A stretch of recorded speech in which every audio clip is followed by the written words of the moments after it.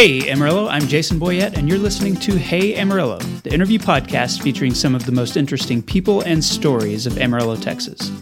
This podcast is supported by Blue Handle Publishing, a locally owned indie publisher with titles available from local authors, including Charles D'Amico and Andrew Brandt.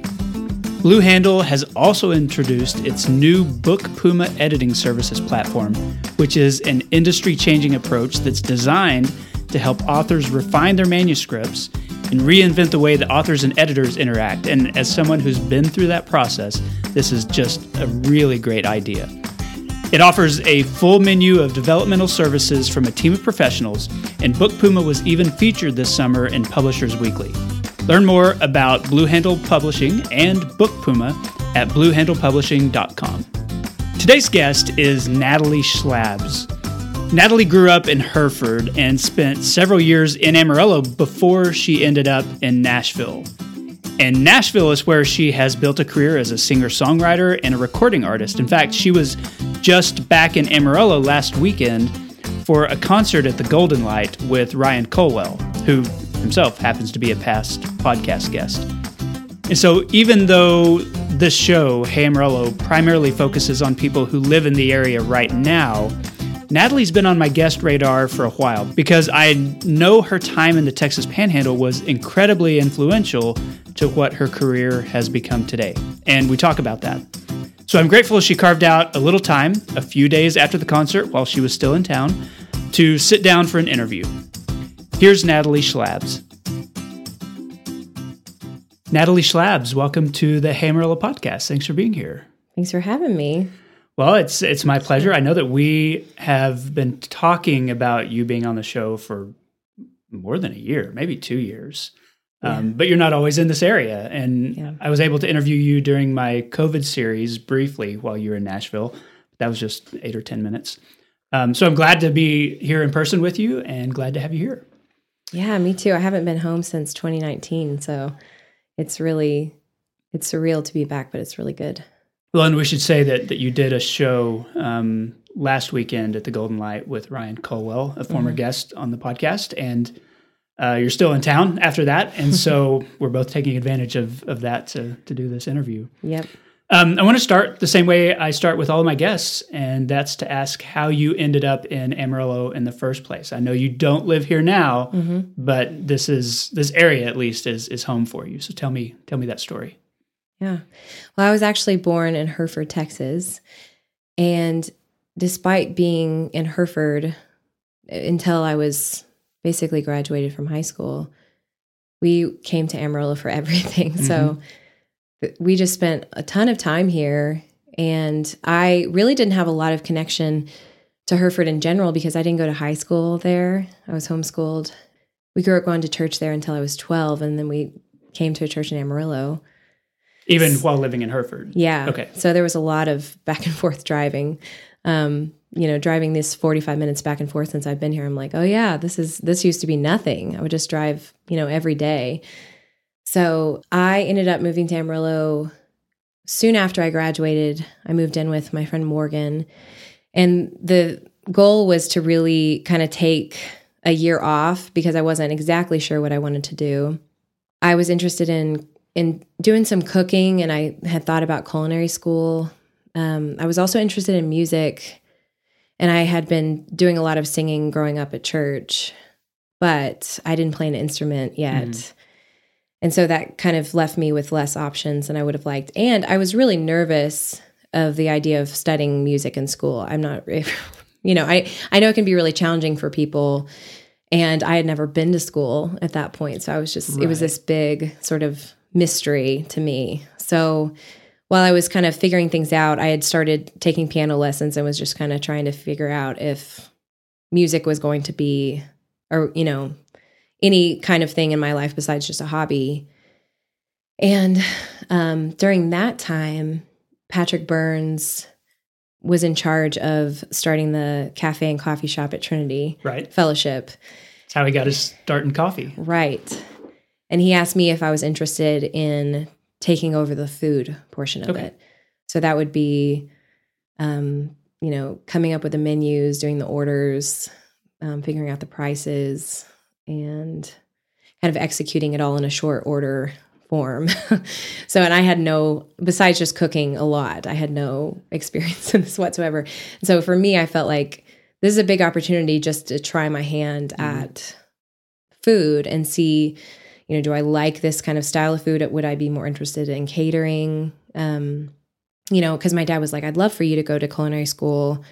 I just think you should see if you're really interested in the realities of, food prep, because it's not pretty ultimately. So, so I started working with Patrick and kind of like jumped in this big pool of something I didn't really know anything about. I was like trying to figure out spreadsheets and how to order enough food. That wasn't part of your homeschool curriculum. No, not at that point. Management. So my dad's really good kind of off the cuff. So he was like kind of helping me figure some things out.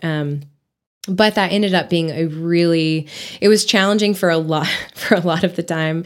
So I was not making a lot of money. It was probably fine for then, but I really just kind of got to try out different things and, figure out if I really wanted to do food. And I also had to, when we'd run out of things, I had to put together specials. And so I just really enjoyed that challenge and that creativity, because I had limitations. We didn't really have like a fully stocked kitchen. We basically had like a little microwave oven and like a couple of burners. So I really like had to get very creative with how I executed, different types of things. So I had to get, interesting with sauces and aiolis and cheese and just kind of the combinations and making really simple soups and salads and stuff. So yeah, that's kind of what I ended up doing when I first moved to Amarillo. And how long did that coffee shop experiment last? Or how long were you involved with it? How long was I involved? I think it was about 2 years. I'd have to go back and like do the math. I think it ended up being about 2 years, because right before I left, I started doing some catering on the side, because I just was curious, hey, maybe I'll get into the like wedding market here, because my brother was a photographer and he was doing tons of weddings. And I thought like, hey, maybe I can do that. So I think it ended up being about 2 years, and then I branched off into catering, and I did that probably for another year before I ended up moving, I think. But also in that time, I moved in with some of my dearest friends today. It was my friend Shannon Holt and Miranda Parman, and those were some of the most fun and creative times I've ever had in my life, because Shannon is a writer. And Miranda's done a bunch of different things, but she's also just very smart and, interested in culture and history. And so I was doing a lot of writing at that time. I started picking up guitar kind of in the middle of that. And I think it was good too, because it really took the pressure off of music, because I was doing cooking. Mm-hmm. It didn't feel like I had to have everything figured out with music. So I started taking some guitar lessons from Dave Fryer. Okay. And I really, really didn't like practicing, which I still really hate practicing. I have to kind of trick myself into doing it. So at that point, I was like, I'm just going to, everything he gives me to practice, I'm going to write it into a song, so that I'll want to keep playing it and kind of come up with lyrics. So if he gave me, a certain progression, then like, if I don't like playing this B flat or any of these bar chords or whatever, like I'm just going to write into a song to make it fun and for me to kind of keep pouring over it. So that was all happening basically while I was working at Trinity, and then eventually into catering. I would be putting things in the oven, and I did a lot of my prep from home. So I would be putting things in the oven, and then I would go into my living room and I'd have an idea for a song, and I would start jotting things down and playing, and then my alarm would go off and I would go get things out of the oven. So they were kind of like happening at the same time at my little house on Loyce Avenue. But yeah, I think living with Shannon was a real gift too, because she always was interested in hearing my songs. And, looking back, they were not any good. I've gone back and listened to some of those voice memos, but, she was a creative and she was from here. Mm-hmm. And I feel like, there was some things about what I was trying to write about, or just what I was pursuing in general, she really got. And so she gave me a lot of helpful feedback, and we even wrote several songs together. Were you still kind of divided between whether you wanted to go into the food world and catering and whether you wanted to pursue music? I mean, there's a lot of people who can sing and play guitar, mm-hmm. but they don't always think, I'm going to make a career of this. For a lot of people, it's a hobby. Like how early were you thinking this might not just be something I'm good at? Well, I think I was also surrounded by some pretty great musicians. I mean, it was both intimidating and it was inspiring at once because there were quite a few musicians at Trinity that were really good. And then, during that time, I had met a few folks who were interested in writing and performing. And also that's when Palace and Canyon started to have shows. Mm-hmm. And I remember seeing like David Ramirez and I'm trying to think of some other bands. I mean, we saw several bands there. And then I think because I was really inspired by the musicians around me, I thought, like, I don't really know if I'm going to do this, but I really want to do this right now. Mm-hmm. And I want to see, like, if I take myself a little bit more seriously, what can happen from that? Could I get on stage and try to, play my songs on stage for the first time when I was still really uncomfortable playing guitar, and just see where that lands, which I'm not usually that kind of person. Like, let's just wait and see what happens. But I knew that I really wanted to try it. And my brother was kind of like one of the main musicians in our family, and he had moved to Charleston for a job. And so then my oldest brother moved about a year, or my second oldest brother, I should say, moved about a year later. So I was kind of left here. And I didn't really feel like I knew exactly what I was supposed to do, but I kind of felt more free because my brothers weren't like, the better musicians around or whatever. So it was a little bit easier to just try it out. And I still didn't have all my questions answered, but I just was very curious to see, could I get good enough at guitar to play for myself, even though I'm, already 21, 22, like maybe I should just give this a try. But because I was doing food also, I didn't feel like I had to take everything so seriously, right, which really, really helped as someone who takes everything very seriously. So I think that was a really good thing to just take the pressure off and just give it a try. But where were some of your first shows? Really just at the Palace. Really? Yeah. I mean, I was still singing a lot in church at Trinity. And then when Redeemer was started, I helped with their music there. But yeah, it was really just Palace. It would I got really excited every time I wrote a new batch of songs, and I would grab Ben Braidfoot and Thomas Hill, and I'm trying to think of who else. Usually my brother, if he was around, to play drums, and I would play guitar, acoustic, and we would just basically have shows there once a month or once every 2 months, which it was really, really a sweet time there. I mean, I don't know if I sounded very good, but I feel like Patrick was a really cool and inspiring person to be around too, because he was very excited about what he was doing. And I feel like he wanted to be supportive of other people and what they were doing. And, we'd also worked together being at Trinity. So he was really cool about just like letting me play when there was gaps in the schedule. And, I feel like people were also really supportive. So we did draw a crowd because people just wanted to come out and support me. So yeah, that I associate that time a lot with creativity. We did a lot of covers too, which was really fun. Because, for years I wasn't able to play songs for myself. I had to rely on other people. Mm-hmm. But as I was picking up guitar, I was like, I can finally play Patty Griffin songs. Yeah. I can finally play Coldplay or whoever I wanted to at the time. So it was a really sweet time. But there is, I want to ask about, maybe the difference in your mindset, because there are a lot of really talented musicians playing in the church, every Saturday night, every Sunday morning, who are excellent singers, or maybe they're excellent guitarists, maybe they're even songwriters, but they don't always take that extra step and say, okay, I'm going to take this talent and I'm going to write my own music and perform my own music, or I'm going to do covers, at Palace on the weekends. So what do you think about that outlet? It was different for you instead of just having, the church music, worship music outlet? Well, I'll tell you, it was actually Ryan Colwell, because I met him when I was probably 12 or 13, and I think he was going to college at the time at WT, if I'm correct. Yeah. And as an economics major, in fact. So weird. So weird now. So Ryan was pretty good buddies with my friend, or with my brothers, and then with a mutual friend, Seth Wick. Right. So there was one evening where I ended up at Ryan and Seth's apartment because, my parents were in Hereford. So my brothers wanted to hang out and they couldn't drop me off. So I was the tag along sister, just feeling uncomfortable. Like, I'm sure no one wants me here. But then Ryan was like, I hear you sing. Like, you want to sing some songs with me just for fun? And so he was playing some of his really early songs. And for people who remember those, it was Paint It Blue. And it was very simple. And so I started harmonizing with him. And that was definitely a moment it really changed the course of some things because he was always really encouraging me and he was really fun to sing with, but he was not doing music at church. And so it kind of broadened my horizons of what could be possible or what I could do.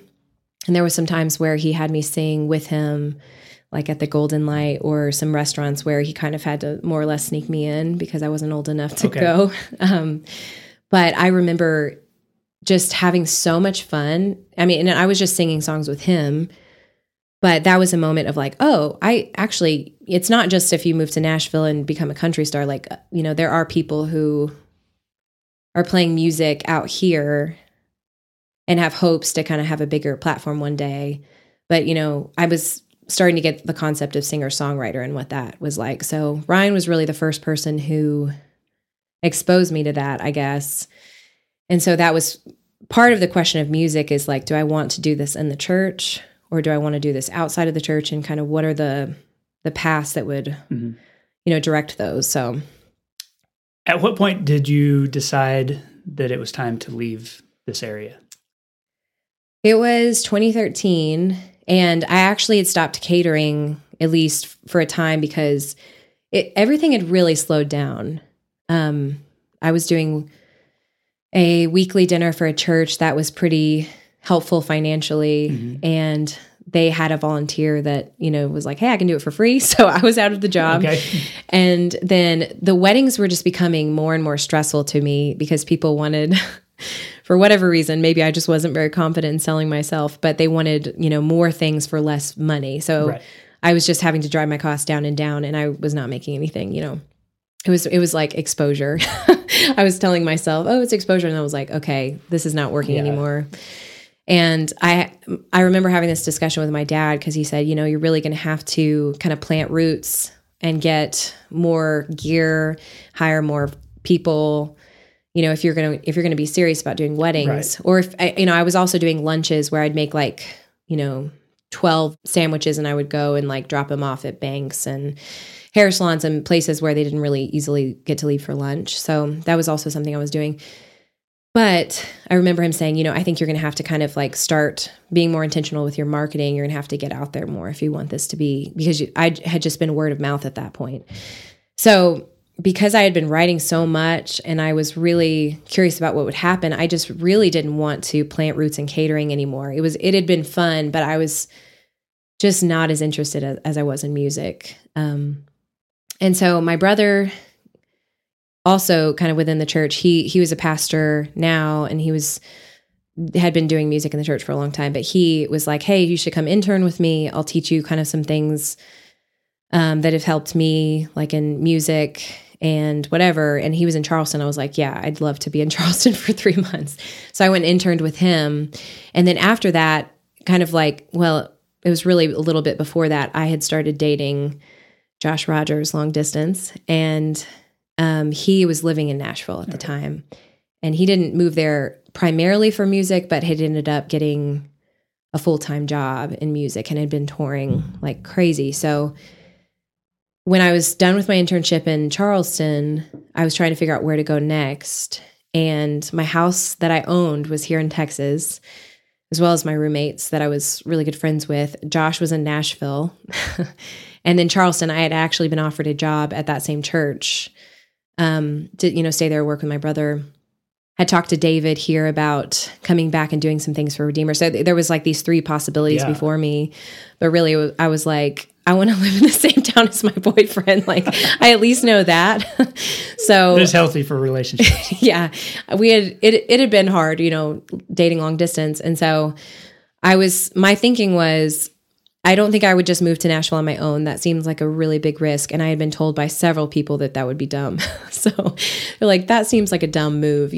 I've heard Nashville is really competitive and, you have to be really aggressive and all this stuff. And so I basically used dating Josh partially as a chance of like, I'm going to move to this new city where I know one person and I'm going to see if I can get involved in music. And if that doesn't work out, then I'll at least be in the same town with my boyfriend and we can see, where that goes.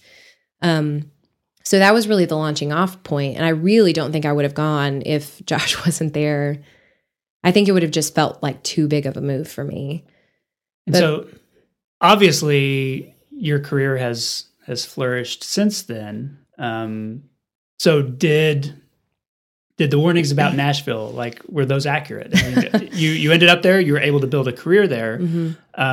But like, was that something that, the people were right saying you have to be this aggressive, you have to be, have these connections in order to make it work? I mean, yes, it is a hard city to jump into. It can kind of feel like an enormous clique that you can't really get into, or it just takes a really long time to feel like you have people who are friends in music and who will go to your shows and support you and, things like that. But I knew it would be a shock to my system going from being in a smaller town where I was getting a lot of support. I felt really loved and cared for by the people who were following my music here. So going from that to absolutely being a nobody, in Nashville was hard. And I figured it would be hard, but it really tore me down to a point where I didn't write. I maybe wrote one song for the first year and a half I was there. And I was living with two other roommates at the time. And one of them was, doing really well in the things that she was pursuing. And it all just felt really intimidating to me. And I was someone who, I had very modest goals when I moved to Nashville. I thought, maybe I can get a co-write with this one producer that I've worked with, and maybe I could end up recording an album there. Maybe I could get a couple shows. I didn't have the grand ideas of getting signed to a label or anything. But even with having low expectations, I was still very shocked. I had some culture shock for sure. And Josh was gone a lot because he was touring. So I was more or less alone in the city, even though I had a couple of acquaintances. So in some sense, it was like, oh, they were totally right about this. Nashville's overwhelming. And I don't think I have the drive to really like push my way into this market. I don't know if I can go and like knock on doors at labels on, Music Row and hand out my music or go play my guitar or whatever. But I had a show that I went to. I think I was singing with Ryan at this show, and I don't even remember why he was doing it or who he was playing with, but a lot of his crew at the time came, and I know Megan McCormick has come with him before to play a show in Nashville or in Amarillo. So Megan was there, and several other friends that he had been writing with or whatever, and I, for the first time, really saw what a music community looked like, because they were all really, really stellar musicians who had their own careers going, but they were showing up for Ryan just because they cared about him and, they respect him. And, previous to that, I had been working at some coffee shops and different things with just a lot of young people who were talking about, YouTube hits or Instagram follows. And I just was really overwhelmed by that. So just to see the difference of, maybe people who were 10 years older than me, but were really supportive and just kind and open. Like, they talked to me. They didn't make me feel like, a newbie who they didn't have time for. And that was a moment where I was like, well, if I can find more of this here, then I think I can stay. But previous to that, I was telling Josh every time we talked on the phone, like, I think I'm gonna get out of here, if you don't come home soon. So it's a hard city for sure. But like, I think once you get into it and you find your people, you really see that it is a very, very supportive community. If you can kind of whittle down and find the people that have the same values as you in music, which I really have now, but it's taken, it took probably 4 years to find that. And so I don't want to presume that all of my listeners are familiar with your work and your career. So give us a snapshot of where you are today. Those years later, after finding that community, after getting some opportunities, like, what does your career look like now? I basically kept on after I got over the hurdle of moving to Nashville, I started doing a lot of co-writes, which was a big change for me, but it was really, really helpful to get to know people and also just to kind of learn how to write, you know. I had only been doing it by myself and I had sent, you know, Ryan a couple of songs that I was really proud of. And he was like, do you think it should be 7 minutes though? So, I mean, I had a lot to learn, but I was also just did not want to be doing it by myself. So I started doing a lot of co-writes, and I booked a co-write with Nielsen Hubbard, he's done quite a bit of my music, and he's done almost all of Ryan's. And I had met him recording on Ryan's record, and he is also just one of those guys that he just loves music a lot and very genuine, very opinionated. There's really no one like him. But I started writing with him, and we ended up writing almost all the songs together for Midnight with No Stars. So that was my kind of debut album after I had done an EP very briefly. I recorded that EP while I was in Charleston, which I didn't mention that. So I basically, since then, I was doing a lot of side jobs, and I was nannying a lot at the time. But I made the decision in probably 2016 to quit nannying and just do music. And so I started, you know, booking more shows. I went on my first tour was with my friend Seth. We did a record together because at that point I was just like, why not? Like, I was just kind of taking whatever came to me. And Seth is a really talented songwriter in his own right, but he mostly does production and different things for other artists. So we booked a tour, and we kind of went all around, and we came here to Amarillo, even though it was way out of the way, but Seth had really wanted to come here. I really wanted to do a show here. So I brought this huge band, and we did a show out at my in-laws' dairy farm. We like brought in this big stage, and like, it was a really magical night, actually. Like, I keep wondering like how I can try to like replicate that, but it was so sweet. And that was probably my first tour. I ended up doing another one with my friend The Dries, and that was really just more like we stayed like Southeast. And I also just don't really love touring. So I'm like kind of always trying to see if I can make my way outside of touring. I ended up doing one other tour when I was pregnant with my first Des, and I sang backup for an artist named Katie Herzig, and Josh played with her. And it was about 2.5 months long, so it was a pretty significant tour. But that's really all I've done in terms of touring. Outside of that, I have really been enjoying trying to cheat the system and not tour. But I've been recording. I signed with some distributors called Tone Tree, and they're the ones that get my music to Spotify and Amazon and all of them, and have just been working on trying to, you know, build a career in that direction, getting money from playlists and all of that. Getting plays in the UK has been actually a big one because they actually pay there. Yeah. when you play, or when they play your stuff on the radio. Outside of that, I started writing for a company that does personalized kid songs. And that started in the middle of the pandemic, and that has been really cool. Similar to how cooking the first time was a really nice way to take the pressure off of music. Right.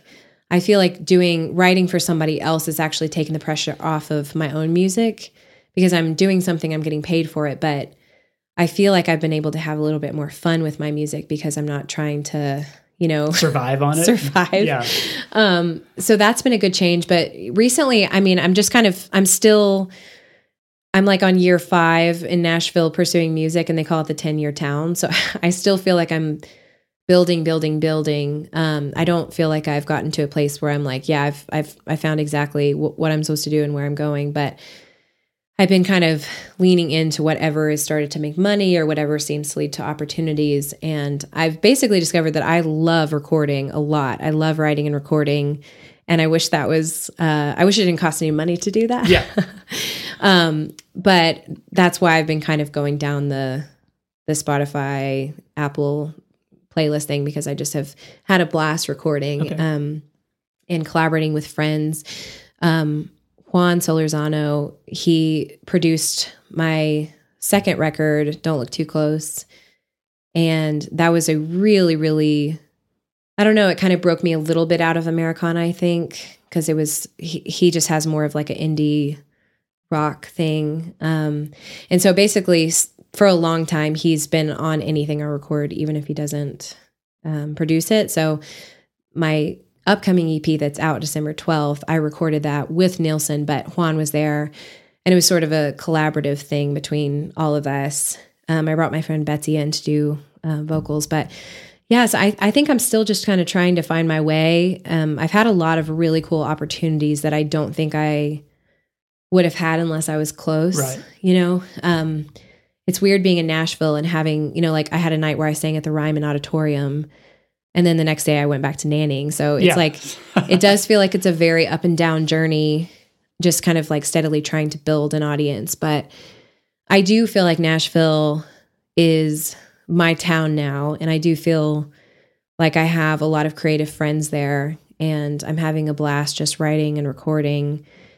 And, you know, who knows, doing these shows with Ryan has been so fun that I was like, maybe I do want to get back out there and do some tours. You know, I didn't really like it in the past, but you know, we have a minivan and we could all load up in a car. So, yeah, but it's just been a journey. It's hard to kind of like explain where it is, because it's like, I've had some amazing opportunities, and I've just had some very mundane times too, where I'm just like in the basement by myself trying to, you know, I'm staring at my notebook and my guitar's next to me and nothing's coming. So I do feel like it's always just an up and down thing. One of the questions that I asked Ryan Colwell is, you know, he's found success in Nashville, and I wanted to know like how much this area, having grown up in the Texas Panhandle, still factors into his songwriting. And so I want to ask the same thing of you, someone who's continually writing songs, but is drawing from, you know, coming of age in Hereford and kind of finding yourself here in Amarillo. Mm-hmm. Like, what does this place, what does it look like as you're writing songs, as you're performing?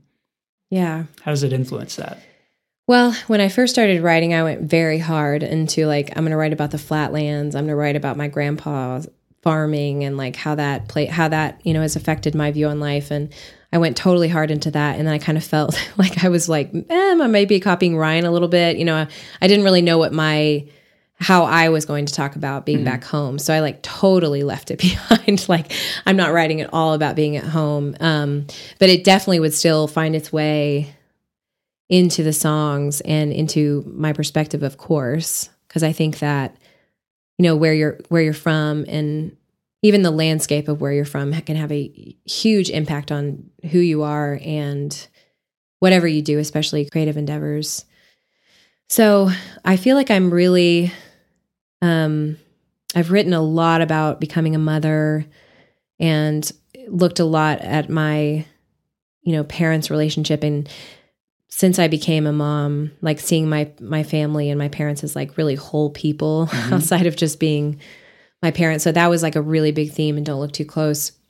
But I just started writing a song a couple of months ago about coming back here and kind of, you know, how similar it is to a relationship that you have done a lot of work in. Like, you've fought a lot, you've argued, you've done a ton of work. So they're like, it's easy relationship. But when you look at it, you're like, it's not an easy relationship. Like, we've had to, you know, fight really hard to get here.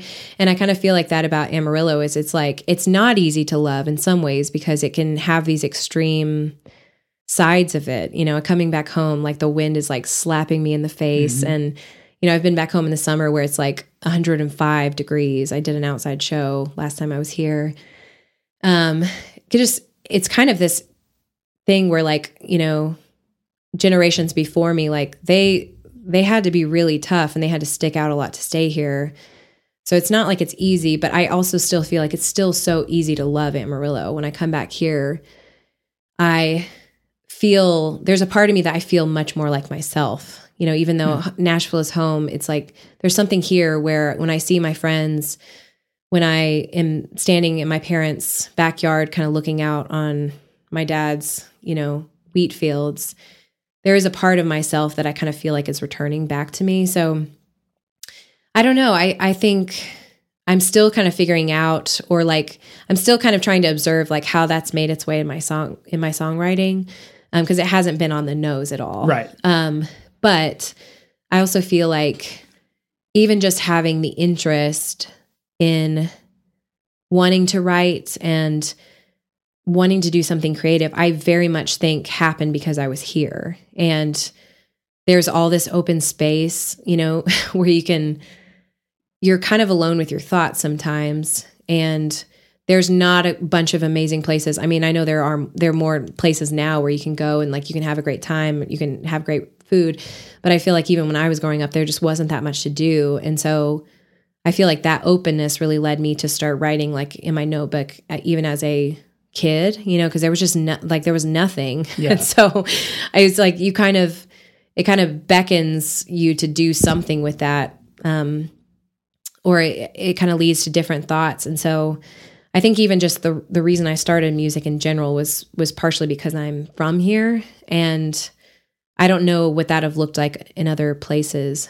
So yeah, I don't always write exactly about home, but home is a really expansive idea that has to do a lot with parts of myself that I've discovered. And so being from here has made its way into my songwriting in many ways, just maybe not super overt, if that makes sense. Yeah. Hey Amarillo is also supported by Brick and Elm Magazine, the new hyper-local print magazine I helped launch in May with my publishing partner, Michelle McCaffrey. Our November-December issue is out now. It's on newsstands now, and the cover story is all about words and reading and bookstores. And as a writer, those are just things that I love, things that make me happy, and I'm so glad that we can talk about it with Brick and Elm. So if you like this podcast, I think you're really going to like this print magazine. Subscriptions for Brick and Elm are just $34.99 a year, and you'll get a print issue every 2 months delivered directly to your mailbox. And these aren't slim little 30-page magazines. The last 3 issues have all topped 100 pages. These things are chunky. You can get single issues right now at retail locations like Burrowing Owl, Market 33, Aunt Eek's, Purpose and Passion Boutique, United Market Street, and select United Supermarkets locations. You can go out to From Six Collective, out toward Bushland, Toot and Totem Packasack also carry it. Barnes & Noble carries it. You can find it all over the city. Learn more at brickandelm.com and subscribe today. Okay, I'm back with Natalie Schlabs. Natalie, this is part of the show I call 8 Straight. 8 Straight is sponsored every week by Panhandle Plains Historical Museum in Canyon. It's the largest history museum in Texas, and its collection includes wooden arrow shafts and parts of a woven mat excavated from a cave in Paladuro Canyon. These items were likely used by prehistoric tribes who lived there as early as 10,000 years ago in the canyon. So you can learn more about that at panhandleplains.org. So I'm going to start with this question, and I don't know which direction you want to take it. I've been asking this of local guests. But what's one thing the pandemic has revealed to you about your community? And your community now is not necessarily an Amarillo community, so answer that one however you want to. Yeah. Well, I think it has shown me that they are an essential part of my life. I mean, I wasn't able to see them in the ways that I wanted to during the pandemic. There was a lot of time that we spent apart, but we were always trying to stay connected, whether it was Zoom calls or whatever, which was awful, but it was like the closest thing we had, So I feel like, to me, my community is as essential as food, water, clothing, all of that kind of stuff. Like, it's like, I need this to survive, Having gone through it while you were in Nashville, but you still had family here in Amarillo, do you feel like there were some differences in the experience from one place to another place? That's a good question. I mean, I think that lockdowns and things like that were pretty strict in Nashville. Our church, where I have a lot of community there, like, we went completely offline for many months. And I don't really know what was happening here, to be honest. I tried to touch base with my parents and kind of figure out what was happening, but numbers got really high in Nashville too. It was really scary for several points, and they were emptying out like any unnecessary, ICU patients, and they were trying to make room. Like, it felt really scary. So I don't know. I think that we tried to stay home a lot and tried to find ways where we could, meet outside. distance, and it all sucked, it was terrible, but it was just like, I want to try to hold on. Like, even if I'm kind of like grabbing when my knuckles are white, like I just want to try to like hold on to my friends and the things that are normal to me in sub capacity. So yeah. What does this area have too much of? Wind. Way too much wind. I know you guys can't help it, but it's like every time I come home, I'm like, why do I even bother fixing my hair? I didn't today, but it's just wind is everywhere. Do you roll your eyes when people in Nashville complain about a windy day Of that's course. like 12 miles an hour? Like, or they something? have no idea, literally no idea. Yeah. What does this area not have enough of? I want Amarillo to have like a listening room of some sort. I love the Golden Light, and I've had some great shows in Amarillo, but I feel like if they had something that was kind of a maybe part hotel, part bar, part listening room, I think that would be really rad, because there are some really great singer-songwriters here, and I knew a few of them while I was here, and I'm sure that there have been more even since I left, and I feel like that kind of thing could help kind of foster more of the songwriting community in a different way than like a band community. Okay. So I feel like if there was a very quiet room where the expectation was you were going to go and you were going to see, local people perform their songs, or you're going to see maybe someone that you haven't heard of from out of town come because you're just interested in their music and how it translates. I think like a very quiet listening room is needed. Yeah. How do you describe Amarillo to people outside this area? That's a good question. I never, like, I have not perfected the elevator pitch yet, but what I tell them is, it's very flat. You can see for miles and miles. There are some places here that are some of the best places in the world that you'd have to really stick around to experience, because they're not necessarily going to be on I-40, and that it has some of the best people I've ever met. One of the things that I've had this conversation with a number of artists, and we've even talked about it a little bit off mic, is that the flatness of this area may have like some special creative component. That if you live in a place where there's nothing, there's a drive to create something. And as a result, you have a lot of really talented artists here. You have talented songwriters. You have a lot of musicians who have come out of Amarillo and ended up like you someplace else. Do you think there's something to that this kind of landscape maybe fosters creativity in a way that other places might not? Yeah, I really do. I think that when there isn't the obvious beauty that, some people experience beauty in like rolling hills and green grass and all of that stuff. But looking out here, a lot of people saw, like open fields, not really green grass at times. It was not really like an obvious beauty unless they went down to the canyon or something, which even that is different. It's a different kind of magic. So yeah, I really think that kind of the staying here and being a part of the community and kind of mining for the gold here, it very much translates to mining for the gold in your own creative life, And like you said, when there isn't a lot happening, like you have to create it. So I think that sometimes I think maybe I should go back to Amarillo and do music here, because I wonder if I am stifled by Nashville sometimes and kind of the boxes that have been created there. But yeah, I mean, this town is full of people with really brilliant minds. And I think that the landscape and the emptiness really has something to do with it. What's your favorite neighborhood in Amarillo? That's a really good question. Okay. So I feel like Wolflin is, it was always like out of grasp in my mind. Like I was like, I can't ever live there. But I used to love to go on walks or runs in Wolflin, just like park, because it's really pretty. Okay. Is there part of Nashville that has that feel, or a lot of Nashville maybe that has that feel? I mean, the older houses. Yeah. So we're about 3 minutes away from a neighborhood that's like that, very much out of my price range. It's like on the other side of the road. And I absolutely park at the library and we'll go on bike rides and stuff, because it's just like beautiful old houses that I couldn't afford. And they're all really like different landscapes, and it's just very dreamy, and it's very shaded, which I appreciate. The shade is important here and there, I imagine. What's your favorite local restaurant? So it used to be Ruby Tequila's, RIP, but I feel like now I won't say I have a favorite, but I always have to go to Whataburger which I know isn't just here, but Whataburger, Rose's, Sharky's. Yeah. There is another place that I discovered the last time I was here. I think it's pronounced El Euro or El Hero. El Euro. El Euro? I guess. Okay. Yeah. Great little taco Great place. tacos. Yeah. They're like super fresh, really great flavors. I mean, I was really blown away because I don't know how new it is, but It's been around for quite a while, but it's one of those that is still not on a lot of people's radar. it's wild. It's so good. So that's definitely become a top place Okay. for me. And what's your favorite local coffee shop?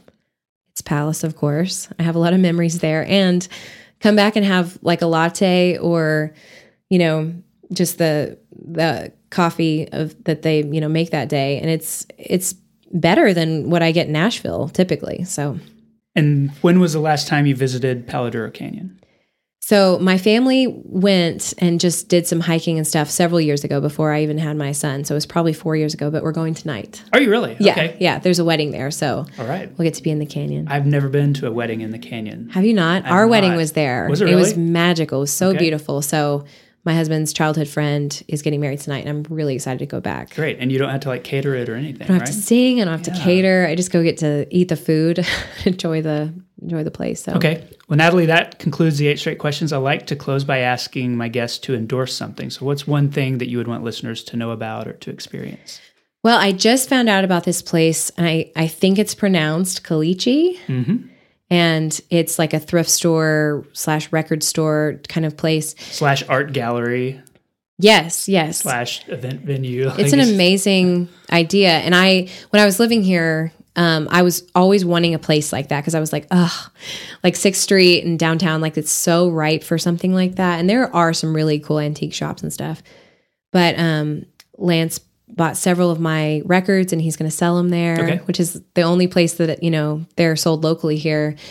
And I think it's just an amazing idea and I love what they're doing. So definitely if you have not checked this out, I highly recommend it. Yep. I'll co-sign on that one. It's a fun little spot. I'm excited about that. And other business ideas like that. We're starting Yeah. to see a lot of art galleries / therapy rooms or different Listening things like that. rooms / Listening rooms, hotels. yeah, Yes, all that it's going to stuff. happen. Okay. Well, Natalie Schlabs, thank you so much for being on the podcast. I appreciate it. Yeah, thanks for having me. And that concludes the episode. I want to say thanks to Natalie for the interview. Next month, in early December, she releases an EP called DLTC B-Sides, which is based off her sophomore album, Don't Look Too Close. That's the DLTC. And a couple of singles from that EP have already been released, and they're just fantastic.